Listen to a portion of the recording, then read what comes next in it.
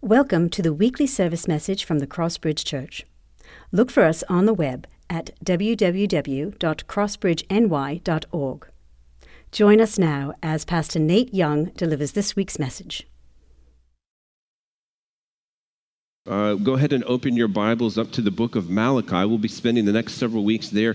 If you haven't gotten a copy of the notes for Malachi yet, there are still a few available in the back as you came in. You're welcome to have a copy of those. Those have some helpful tools in there for you. The book of Malachi, chapter 1, verses 2 through 5 is what we'll be looking at today. But before we get to that, I want to set the stage a little bit for us in understanding this text. Any Princess Bride fans in the house today? Anyone ever seen Princess Bride? Usually there's two sides. You either love it or you hate it. If you've never seen it, here's a spoiler alert. So if you're planning to go watch it, I'm sorry, I'm going to ruin it for you. But the story is a romantic comedy. And I know that I probably don't look like I enjoy romantic comedies, but I do from time to time. In this romantic comedy, there's two main characters. There is Wesley and Princess Buttercup. And Wesley is a poor farmer, and Buttercup is a princess. And the story is about this unlikely love that happens between a poor farm boy and a princess. But what happens is that the farm boy gets called off to war. And in the process of war, the dread pirate Roberts overtakes their ship, and it's announced that Wesley is killed in the battle. But what we come to find out later is that Wesley isn't actually killed in the battle. He becomes the dread pirate Roberts. And in an effort to come back to his love, Buttercup, he finds out that Buttercup is engaged to another man, that she has moved on, it seems, away from her Wesley. And he comes back and he attempts to reconcile with her. She's actually being kidnapped, and he takes her from the kidnappers. And there's an interchange that happens between the two of them. And when Buttercup meets Wesley for the second time, she doesn't know that he's Wesley. She believes him to be the dread pirate Roberts. And their interchange goes like this. Buttercup says to the supposed dread pirate Roberts, you killed my love. And the dread pirate Roberts says, it's possible I kill a lot of people. Who was this love of yours? Another prince like this one, ugly, rich? Buttercup says, no, a farm boy, poor and perfect, with eyes like the sea after a storm. On the high seas, your ship attacked, and the dread pirate Roberts never takes prisoners. And the dread pirate Roberts says, I can't afford to make exceptions. I mean, once the word leaks out that a pirate has gone soft, people begin to disobey, and then it's nothing but work all the time. And Buttercup says, you mock my pain. And he says, life is pain, Highness. Anyone who says differently is selling you something. I remember this farm boy of yours, I think. This would be, 5 years ago? Does it bother to hear you? She says, nothing you can say will upset me. He says, he died well. That should please you. No bribe attempts or blubbering. He simply said, please, I need to live. It was the please that caught my memory. I asked him what was so important for him. True love, he replied. And then he spoke of a girl of surpassing beauty and faithfulness. I can only assume he meant you. You should bless me for destroying him before he found out what you are that day. Buttercup says, and what am I? Faithless. Faithfulness, he talked of, Madame. You enduring faithfulness. Now, tell me truly, when you found out he was gone, did you get engaged to your prince at that same hour, or did you wait a whole week out of respect for the dead? You mocked me once, she said. Never do it again. I died that day, and you can die too for all I care. And in a moment of haste, she pushed him down the hill, and she hears these fateful words. If you are familiar with this story, one of the ways that they interacted with each other in the beginning was she bossed him around, and he always says, as you wish. And as she pushes him down the hill, he hears the words, "As you wish," and realizes that she has in fact shoved her true love down the hill who has come back for her. And she says, "Oh, my sweet Leslie, what have I done?" And then she throws herself tumbling down the hill after him. All of this silliness to remind us that it is oftentimes easy to question someone's love. They might do something or not do something that would lead us to believe that they don't love us anymore. And we might even be tempted to ask the question, do they love us? Now, as Christians, there's even a more dangerous question that we might ask. If the circumstances of our lives don't work out exactly like we would have hoped them to, if we face more adversity than we thought we should, we may be even tempted to ask the question, does God really love us? You see, as humans, it can be easy to fall into the trap of doubting God's love for us. But God's love for his people is evident in his choosing them and protecting them by destroying their enemies to bring them joyful deliverance. That's the thesis for today. So I want to encourage you to stand with me with a reading from the Word of God, Malachi chapter 1, where we seek to answer this question that's being posed, does God really love us? Malachi chapter 1, starting in verse 2, says this, "I have loved you, says the Lord. But you say, how have you loved us? Is not Esau Jacob's brother, declares the Lord? Yet I have loved Jacob, but Esau I have hated. I have laid waste his hill country and left his heritage to jackals of the desert.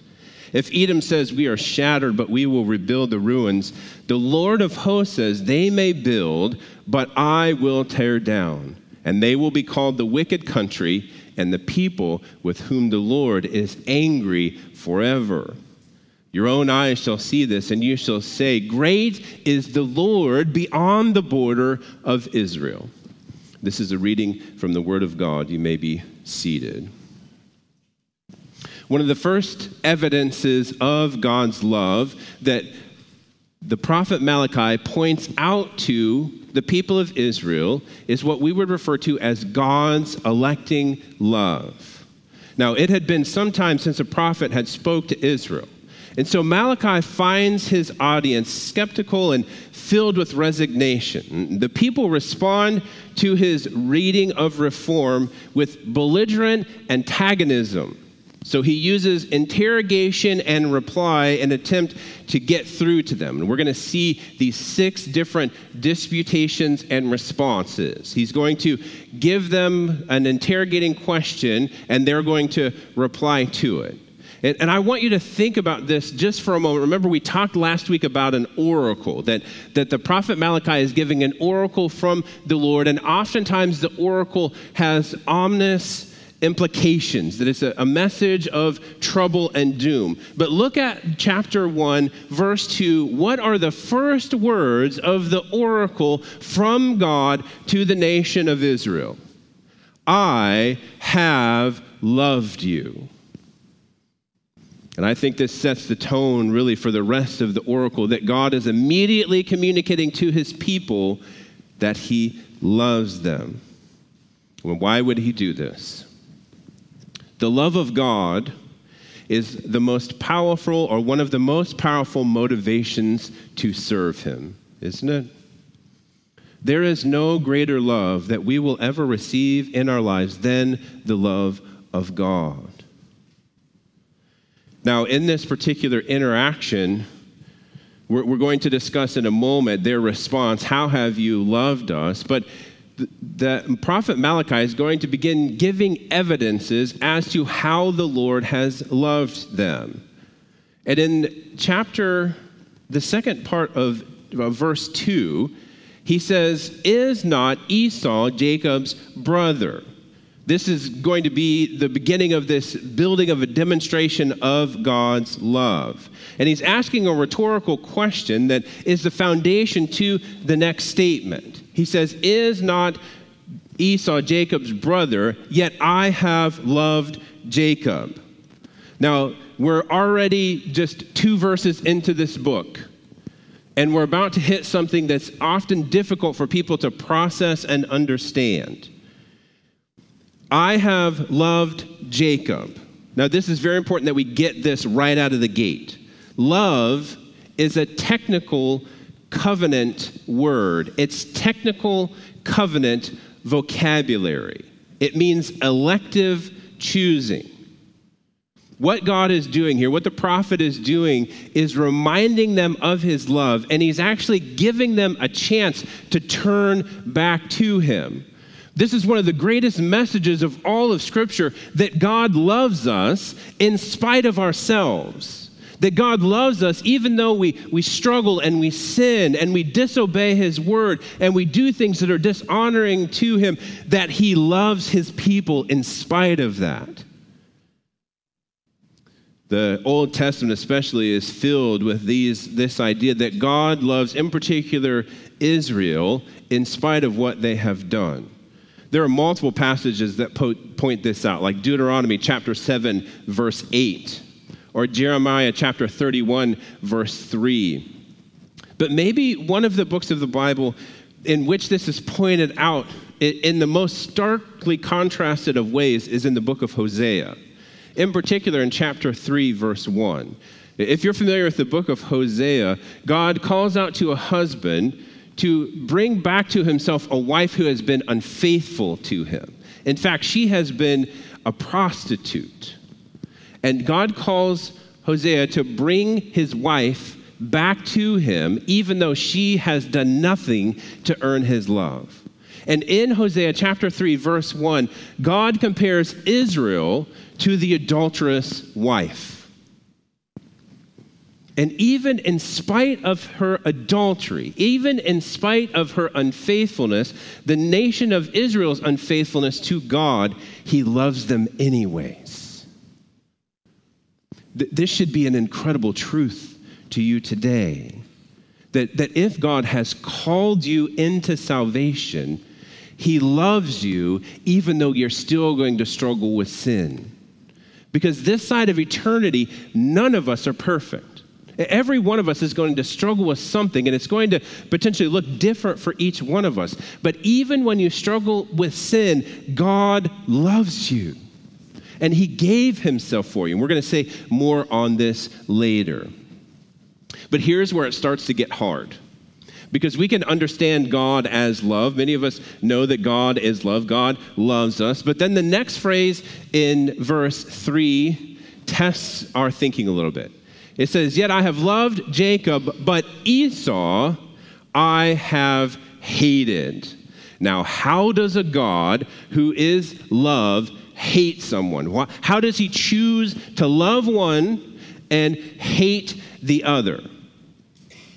Let me help you hopefully put this in perspective. Hate, again, here is a technical term, meaning to reject with strong feelings. And just in case you think that this is exclusively in the Old Testament, Romans 9:13 quotes this passage when talking about who God chooses for salvation. So this isn't exclusively an Old Testament idea. This is carried into the New Testament as well. One of the passages in the New Testament that I think is very helpful in understanding this idea of love versus hate is Luke chapter 14, verse 22.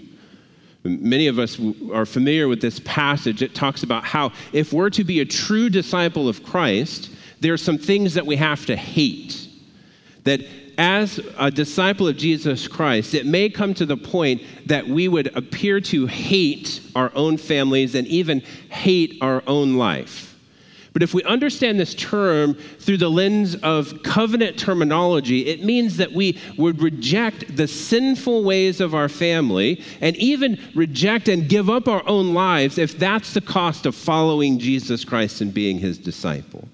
That as he has chosen us in love, we would reject anything that doesn't encourage us to be a disciple of his. For those of us who have unbelieving family, this may look like at times we hate them because we don't go along with what they're doing. And they may attempt to put a lot of pressure on us to get to go along with them in the sins that they're committing. but we reject their sinful deeds and, in a sense, reject them. But here's something that needs to be very clear in this passage as we're talking about Jacob and Esau and ultimately two nations. God's choosing of these nations doesn't mean that all of Israel was redeemed. And it doesn't mean that God's rejecting indicates that all of the Edomites were not saved or that they couldn't be saved. God's using of them or rejecting of them as a nation has implications that are larger, but it doesn't mean that those inside of those nations couldn't be saved or would be saved, if that makes sense. But let's fast forward to the New Testament. Let's go again to the New Testament, because one of the things I want to do through this whole series is help you connect the Old Testament and the New Testament together. So let's go to the New Testament and see a connection between this passage and what we see in the New Testament. Open your Bibles up to Ephesians chapter 1, verses 3 through 6. And let's see if we see some language in Ephesians in the New Testament that's similar to what we see here in Malachi. Ephesians chapter 1, verses 3 through 6. Let's connect some passages together. Ephesians chapter 1, verse 3 says this: "Blessed be the God and Father of our Lord Jesus Christ, who has blessed us in Christ with every spiritual blessing in the heavenly places, even as he chose us in him before the foundation of the world, that we should be holy and blameless before him." Now, what are the next two words? In love. He predestined us for adoption to himself as sons through Jesus Christ, according to the purpose of his will, to the praise of his glorious grace with which he blessed us in the beloved. You see, that the same electing love that God extends to the people of Israel in the Old Testament, he has now extended to us as New Testament believers. Let's focus in on verse 4 and 5 for a second. These are these type of passages where we have to stop and ponder for a moment to increase our worship of God and our glorification of him when we think about what he has done for us. In verse 5 or verse 4, it tells us he chose us before the foundation of the world. That means that he chose us before you and I ever took our first breath, before the world was ever even formed. He set us apart to live holy lives for him. That means that God loved you. If you're a believer in Jesus Christ, he loved you before the world was formed. That he had predestined his love for you before you were ever even alive. And in a very real sense, this should increase our praise and worship of God to know what, to choose us knowing what we would become. God knew everything that you would do in your life, and yet he decided to choose you before you sinned against him. Friends, this should make us marvel at the incredible love of God for us. And how did he choose us? This passage tells us that in love, he adopted us as children. This is such a beautiful picture of what the electing love of God is like. Because when you decide to have a baby, a biological child, you don't get to pick if it's a boy or a girl, or what color hair they will have, or what their disposition will be. You get what God gives you, and it's a bit of a roll of the dice. And it's actually amazing with our four kids how different they are from each other. They are very different. But in adoption, parents are literally saying, I choose you. I choose you to be my child. And in that moment, they're, in a very real sense, evidencing the electing love of God upon that child. That's what God has done for us. He has chosen us before the foundation of the world to be his children. You see, God loves us so much that he chose us before we ever took our first breath, and then worked out the timeline of history in which his son would die for our sins, that through Christ we could be adopted into the family of God.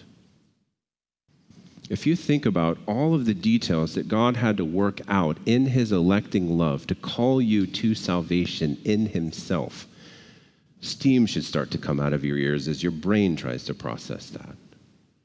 What an amazing love that God has extended to us. But if we're honest about our walk with Christ, there is a sinful tendency that I would dare to say all of us have to doubt God's love. Look at Malachi chapter 1. Turn back over to Malachi chapter 1. In the middle of verse 2, after God confesses his love for the nation of Israel through the prophet Malachi, what is their response? How? How have you loved us? You see, they questioned God, and they asked the prophet for proof of God's love. And in that moment, they missed the point of God's love. So he contrasts his dealing with them versus Edom. Now, there's something very dangerous that we can do in this particular text, because we might rush to going, how could the nation of Israel ever doubt the love of God for them? Don't they remember when he brought them out of slavery in Egypt? Don't they remember how they were released from Babylonian captivity? Don't they remember all the times in which he protected them? And we might be quick to rush to judge them without realizing that most of the time in the biblical stories, there is a character that we play in this story, that it's meant to reveal to us what we're like. And I want to suggest to you that in this particular story, more often than not, we're not the prophet Malachi. We're definitely not God. So that only leaves one other character. That we're, in fact, depicted as the nation of Israel.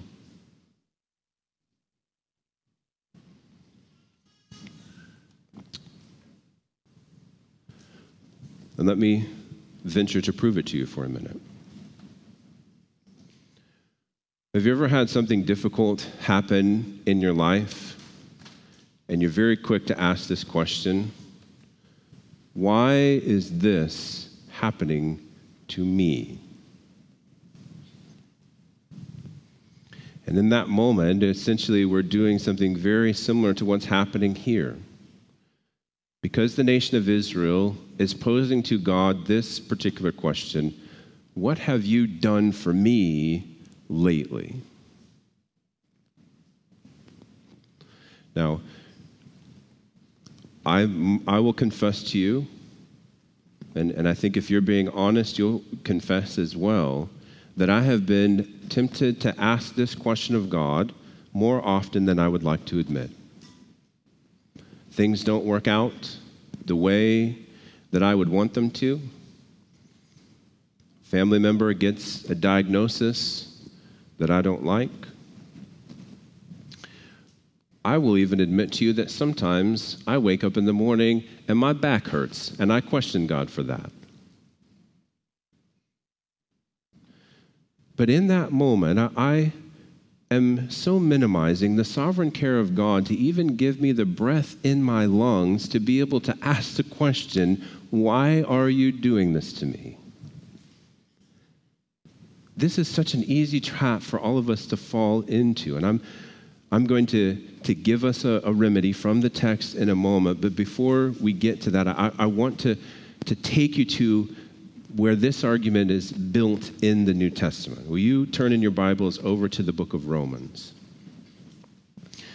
Because I want to give, especially because I understand when I'm talking about difficult details, difficult like circumstances, that I'm talking about heavy things. That there may be things in our life that we experience that are very difficult, that push us to even question God himself. And we need to know what the Bible says about how to respond to those scenarios. I think one of the best places, and especially where we can connect to the New Testament through this passage, is in the book of Romans. There's a whole section from 38 through 39 of Romans chapter 8, verses 31 through 39. Probably in your Bible it says above verse 31 something like God's everlasting love. because all of us at points and times need to be reminded of the power of God given towards us. And in these moments, when there is something that comes into our lives that encourages us to doubt God's power, to doubt his goodness, to doubt whether or not we're near to him or he's far from us, we need to remember passages like Romans chapter 8, in particular verses 38 and 39. Listen to these words. For I am sure that neither death nor life, nor angels nor rulers, nor things present, nor things to come, nor powers, nor height, nor depth, nor anything else in all creation. So let's pause. Is there anything that has not made the list? Is there anything that we're going to experience in life that hasn't made the list here? He has shored up anything that could potentially come between us and God. And how does he finish verse 39? Nor height, nor depth, nor anything else in all creation will be able to separate us from what, church? The love of God. And so when God enters into the book of Malachi and he says, I have loved you, those hearers in the nation of Israel, along with us as hearers today, can go to the book of Romans and go to the book of Malachi and know what is it that separates us from the love of God? Nothing. Nothing is able to separate us from the love of God in Christ Jesus our Lord. So whatever you're experiencing today, here's what you can know for sure. Once God chooses you, you can never be separated from him. Even if you have periods of sin and failure, God's love still holds on to us. Just as he held on to those who now doubt his love in the book of Malachi. And nothing can separate us from his love. Turn back over with me to the book of Malachi. Let's look at a few more verses here. In answering the question that the Israelites have posed to God, how have you loved us? God's going to give them some evidence of his love in his protection from their enemies. You see, the picture that's being painted for us here in Jacob and Esau is of actually two separate nations. Jacob is Israel's line, who serves God, and Edom is Esau's line, and they rebel against God and seek to hurt God's people. Genesis chapter 25, verse 23 talks about this. When the pregnancy is announced of these two men, Jacob and Esau, when they're in their mother's womb, the Bible tells us that there are two nations in her womb, that Jacob represents the nation of Israel and Esau represents the nation of Edom. Now, Edom is actually a bit of a play on words to connect it with the color red. Where the Edomites live, their land is red. Esau was reddish at his birth. Think about this one for a moment.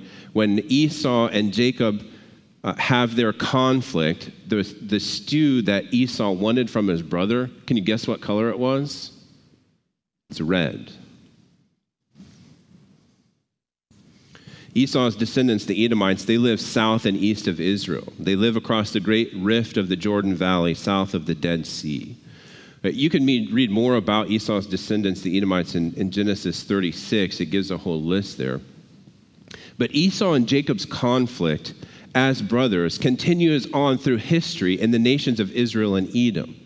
And Edom is considered a brother nation to Israel. And they actually become a picture of hostility toward Israel and God. There are multiple passages in the Old Testament that talk about judgment that God was going to pass on Edom. Here's just a few. Jeremiah chapter 49, verses 7 through 22. Ezekiel 25, 12 through 14. And Amos 1, 11 through 12.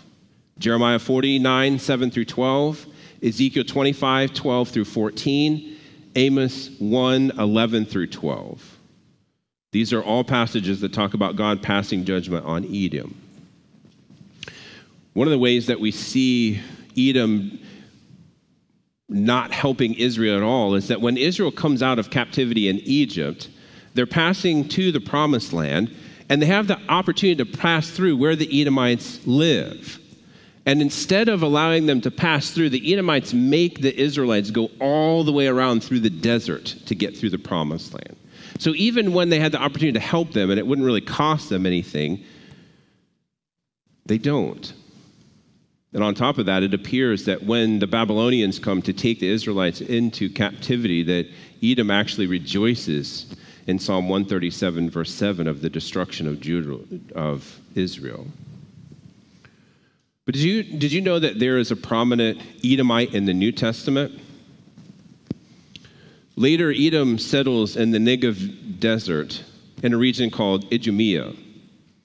And the Romans installed an Idumean on the throne during Jesus' time. It's probably due to a bribe. But this Edomite is one that we're all familiar with. It's Herod. So there's an animosity between the Jews and Herod at the crucifixion of Jesus. And many think that it's just because of the Roman occupation, but it actually has as much to do with the fact that Herod is an Edomite and there's a conflict between nations happening in that moment. But there's something that's told us about the Lord here in verse 4. It says, if Edom says we are shattered, but we will rebuild the ruins, right? So the Lord is constantly tearing them down, and they want to rebuild. The Lord speaks. And this text calls him something in particular. It says he is the Lord of hosts. He is the sovereign Lord over all great empires. The Lord of hosts is used by prophets to indicate that God will act because he has the power to do so. So essentially he's saying they may build, but I will tear down. The picture that's being painted here is the fact that Israel continues to flourish while Edom is destroyed. Israel's continued lineage, despite all the attempts to kill them, shows God's love for them. And this happens all the way down to the greatest evidence and demonstration of God's love. Church, do you know what the greatest evidence and demonstration of God's love is? You want to take a wild guess at it? Let's say it all together. Jesus. Jesus is the greatest demonstration of love ever given by God. And part of God's provision and protection of the nation of Israel carries them all the way through to Jesus Christ. You see, what we're finding in this particular passage is that Jacob, in the electing love of God, was chosen to bless the world through Jesus Christ. But the picture that's being painted here for us in the book of Malachi is the love of God demonstrated to the nation of Israel. And the way that he's demonstrating this is by their physical protection from any kind of enemies, namely the Edomites in this particular passage.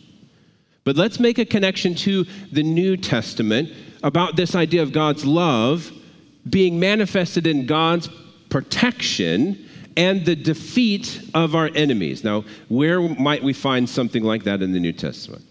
Turn over to the book of Hebrews with me. Hebrews chapter 2, verse 14.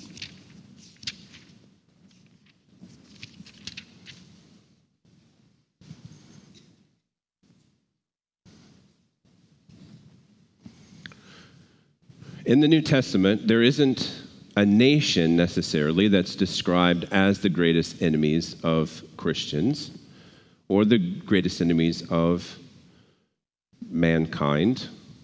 What are the greatest enemies that are mentioned in the New Testament? Sin and death, and by extension, the devil.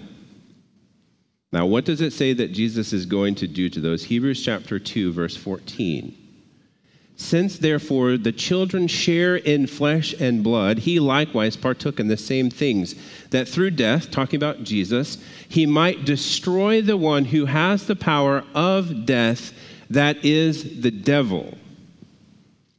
Brothers and sisters, God didn't stop protecting his people in the Old Testament. He protects us today.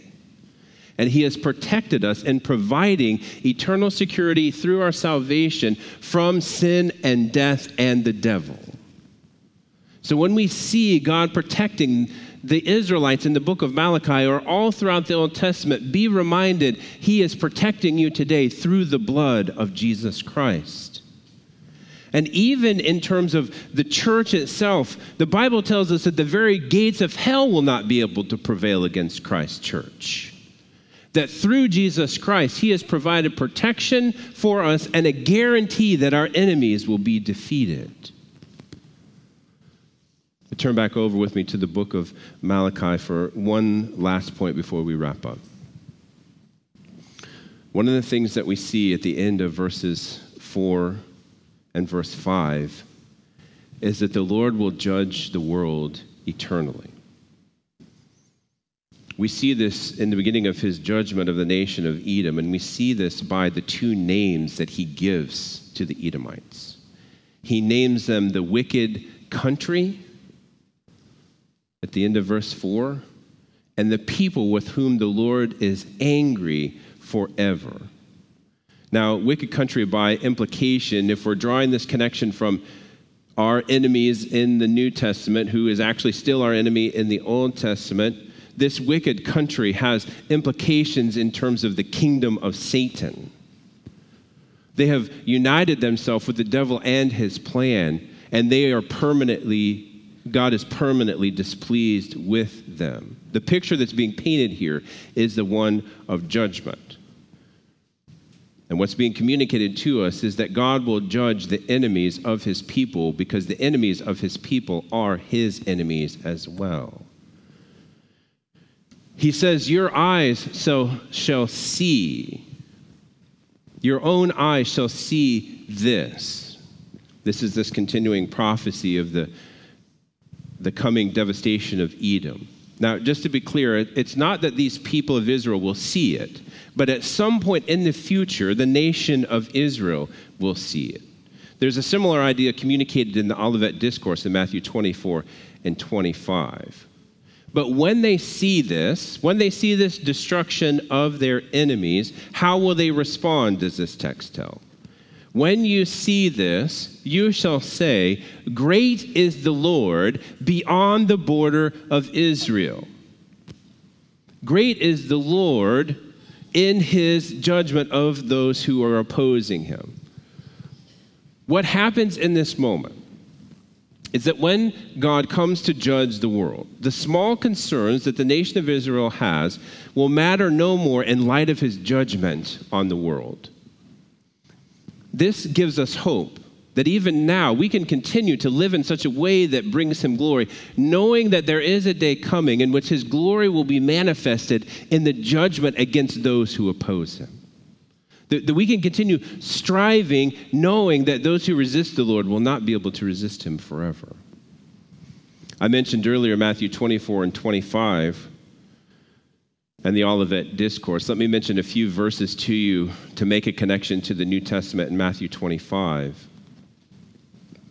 If you turn over to Matthew 25, what you might find is that there's a similar format as Malachi, that there's a question and an answer, especially from those who are going to be judged. Matthew 25, in particular, starting in verse 31. And I think sometimes we need to just hear these words and be reminded of what the future holds. Matthew 25, verse 31 says this: when the Son of Man comes in his glory and all the angels with him, then we will sit on his glorious throne. Before him will be gathered all the nations, that's intended to mean everyone, and he will separate people one from another as a shepherd separates the sheep from the goats. And he will place the sheep on the right and the goats on the left. Now, jump down a few verses to verse 37 in Matthew 25. Then the righteous will answer him, saying, Lord, when did we see you hungry and feed you, or thirsty and give you drink? And when did we see you a stranger and welcome you, or naked and clothe you? And when did we see you sick or in the prison and visit you? And the king will answer, truly I say to you, as you did it to one of the least of my brothers, you did it to me. Question, answer. Jump down a few more verses to verse 46 of Matthew 25.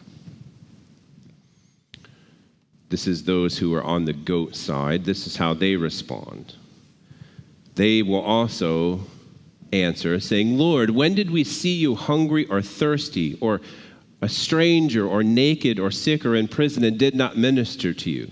Then he will answer them, saying, truly I say to you, as you did not do it to one of the least of these, you did not do it to me. And these will go away into eternal punishment, but the righteous into eternal life. Friends, if we sum all this together, in the end, we will all be separated into two groups by the judgment of God, into what this passage calls the sheep and the goats. And these two categories represent those who believed in God for salvation and those who didn't. One will spend eternity with God in heaven, and one will spend eternity in punishment. These two passages together should encourage us to reflect on what we're living for today. And friend, if you're here today, I'm going to say this even more clearly in a moment. If you do not know Jesus Christ as your Savior, no one can stand before the judgment seat of God on their own merit. They won't be able to. They will be separated into the category of goats. The only thing that allows us to be separated as sheep is the blood of our true shepherd, Jesus Christ. And so I'm going to call upon you on a moment, if you don't know Jesus Christ as your Savior, if you've not accepted him as the Savior who paid for your sins and is now your Lord, I'm going to give you an opportunity to do that in a moment.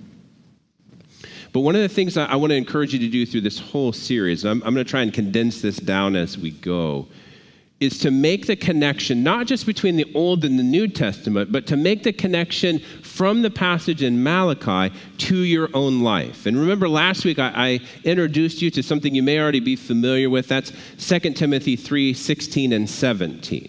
That it talks about how the Word of God is breathed out, the Bible is breathed out from God and is profitable for several things. One of the first things that it says it's profitable for is doctrine. There are four main doctrines discussed in just these few verses: God's electing love, God's protecting love, sinful human nature, and the coming judgment. Those are the four main doctrines that are taught in this particular passage. Once we understand the teaching of the Scripture, once we understand the doctrine that's communicated there, then the question that flows out of that is, where does my thinking need corrected? So the Scriptures are profitable for doctrine, but they're also profitable for correction. This is where you have to actually do some work, though. You have to do some real thinking and soul searching to hold up what you believe to be true in light of what the Scripture says. And it starts with sitting down with this passage and the passages that I've given today and asking, do I believe they are true? And not just do I believe they are true, do I think they are right? You see, the world and the devil are constantly battling for your mind. The devil, from the beginning, wants to trick you into believing that God's word isn't true and what he is saying cannot be right.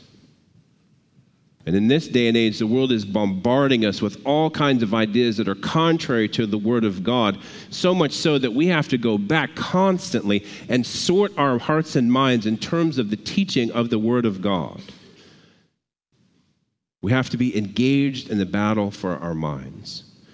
Once we're working on correcting our thinking and our belief, the next question that we need to ask out of that text is, where does my behavior need change? Where does it need reproved? Or in other words, am I living in doubt of God's love and protection in this particular text? Let me give you three ways that you might be doing this. One, am I expecting more than God has promised? You See, God never promised health, wealth, prosperity, but he has promised joy and peace in him, not in the things of this world. But the world and the devil, again, want us to believe that there is more joy to be had in the temporal things of this world than there is in God.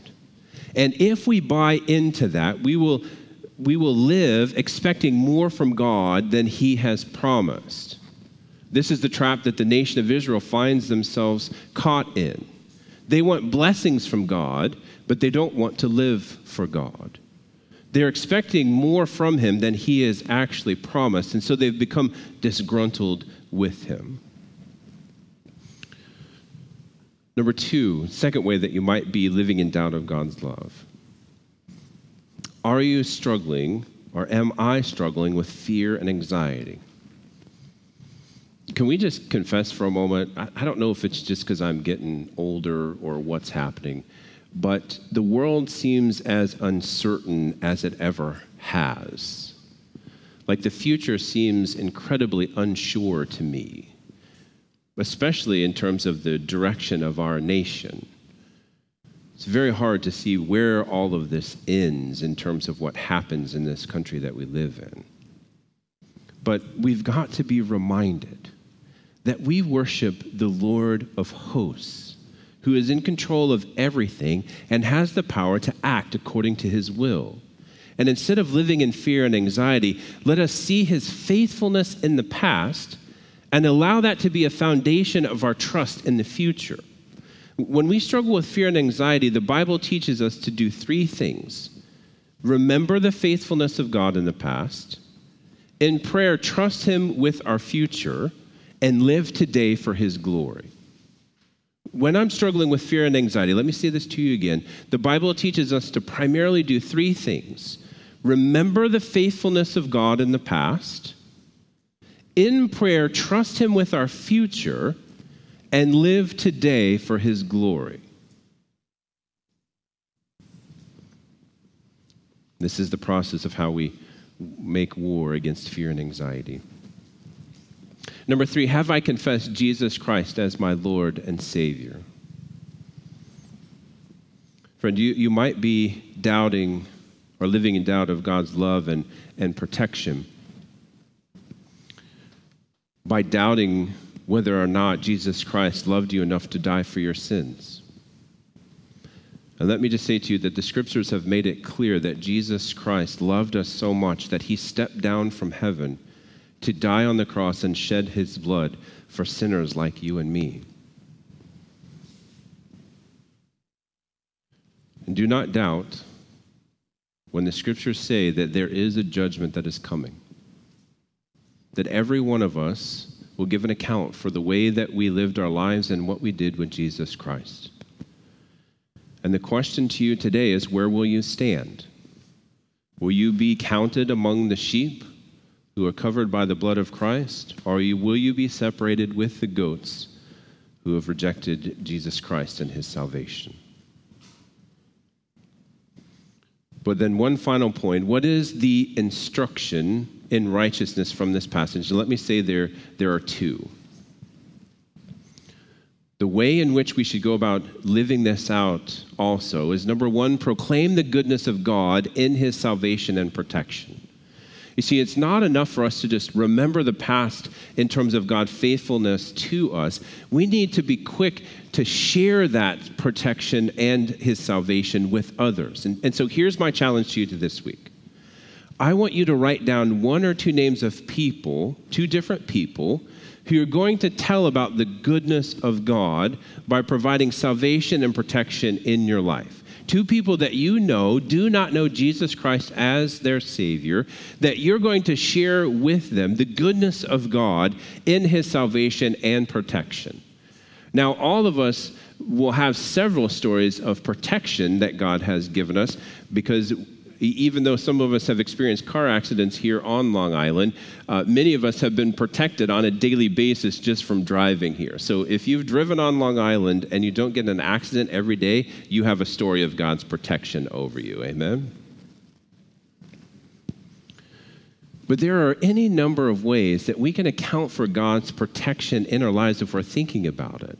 And ultimately, his protection for us is his salvation through Jesus Christ.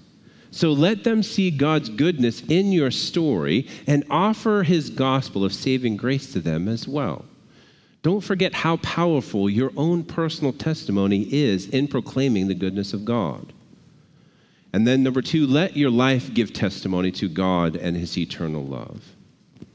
You see, one of the purposes of God in choosing Israel was to set them apart and bless them so that the world around them would look at them and go, man, their God must be awesome. He separated for himself a people to make his glory known.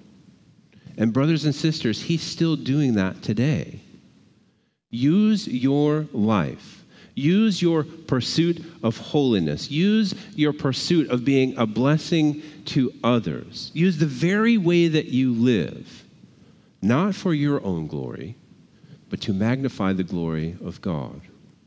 So that when people look at our lives, and they look at the way that we live, and they look at the holiness that we pursue, their only response has to be, man, their God must be awesome. Let's go to the Lord in prayer and ask him to help us do that today. Lord, every time we think about your love, we're amazed. Because if we're honest with ourselves, we know that we've done nothing to earn it. That it's only by your choice that we got to experience it. Lord, help us to live today in light of this incredible love that you've extended to us. That you have brought us all the way to this moment. You've protected us. And even if we were to perish today, you'll protect us in eternity. There are so many ways in which we would recall and remember your love for us. Lord, help us to continue to remember your protection and your care for us in the past. And Lord, help this to become the fuel by which we live for your glory today.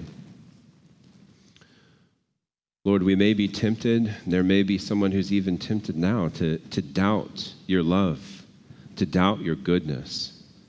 Lord, I pray that through this sermon, through these songs, through the prayers that are being offered today, that they would be reminded and experience your love. Lord, if there is anyone who is here today who is under the sound of my voice watching online that does not know you as their Savior, that they would hear clearly that they are sinners bound for judgment, and the only way to escape that judgment is through the blood of Jesus Christ.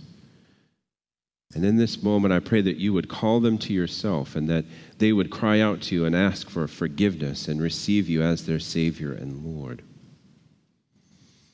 But Lord, as this time together comes to a close and we think about separating and going to our homes and to the grocery or wherever else we have to go today, that we would be reminded to live in light of your love and your glory.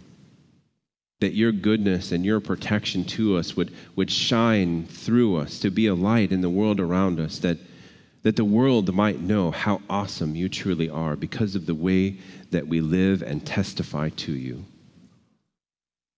Thank you for these stories, these pictures in the Old Testament of your love, even with a rebellious people.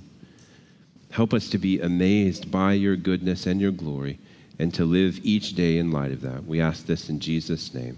Amen. Thank you for joining us. Please feel free to share this message, but remember, don't charge for it or change it. The Lord's message should be free and for everyone.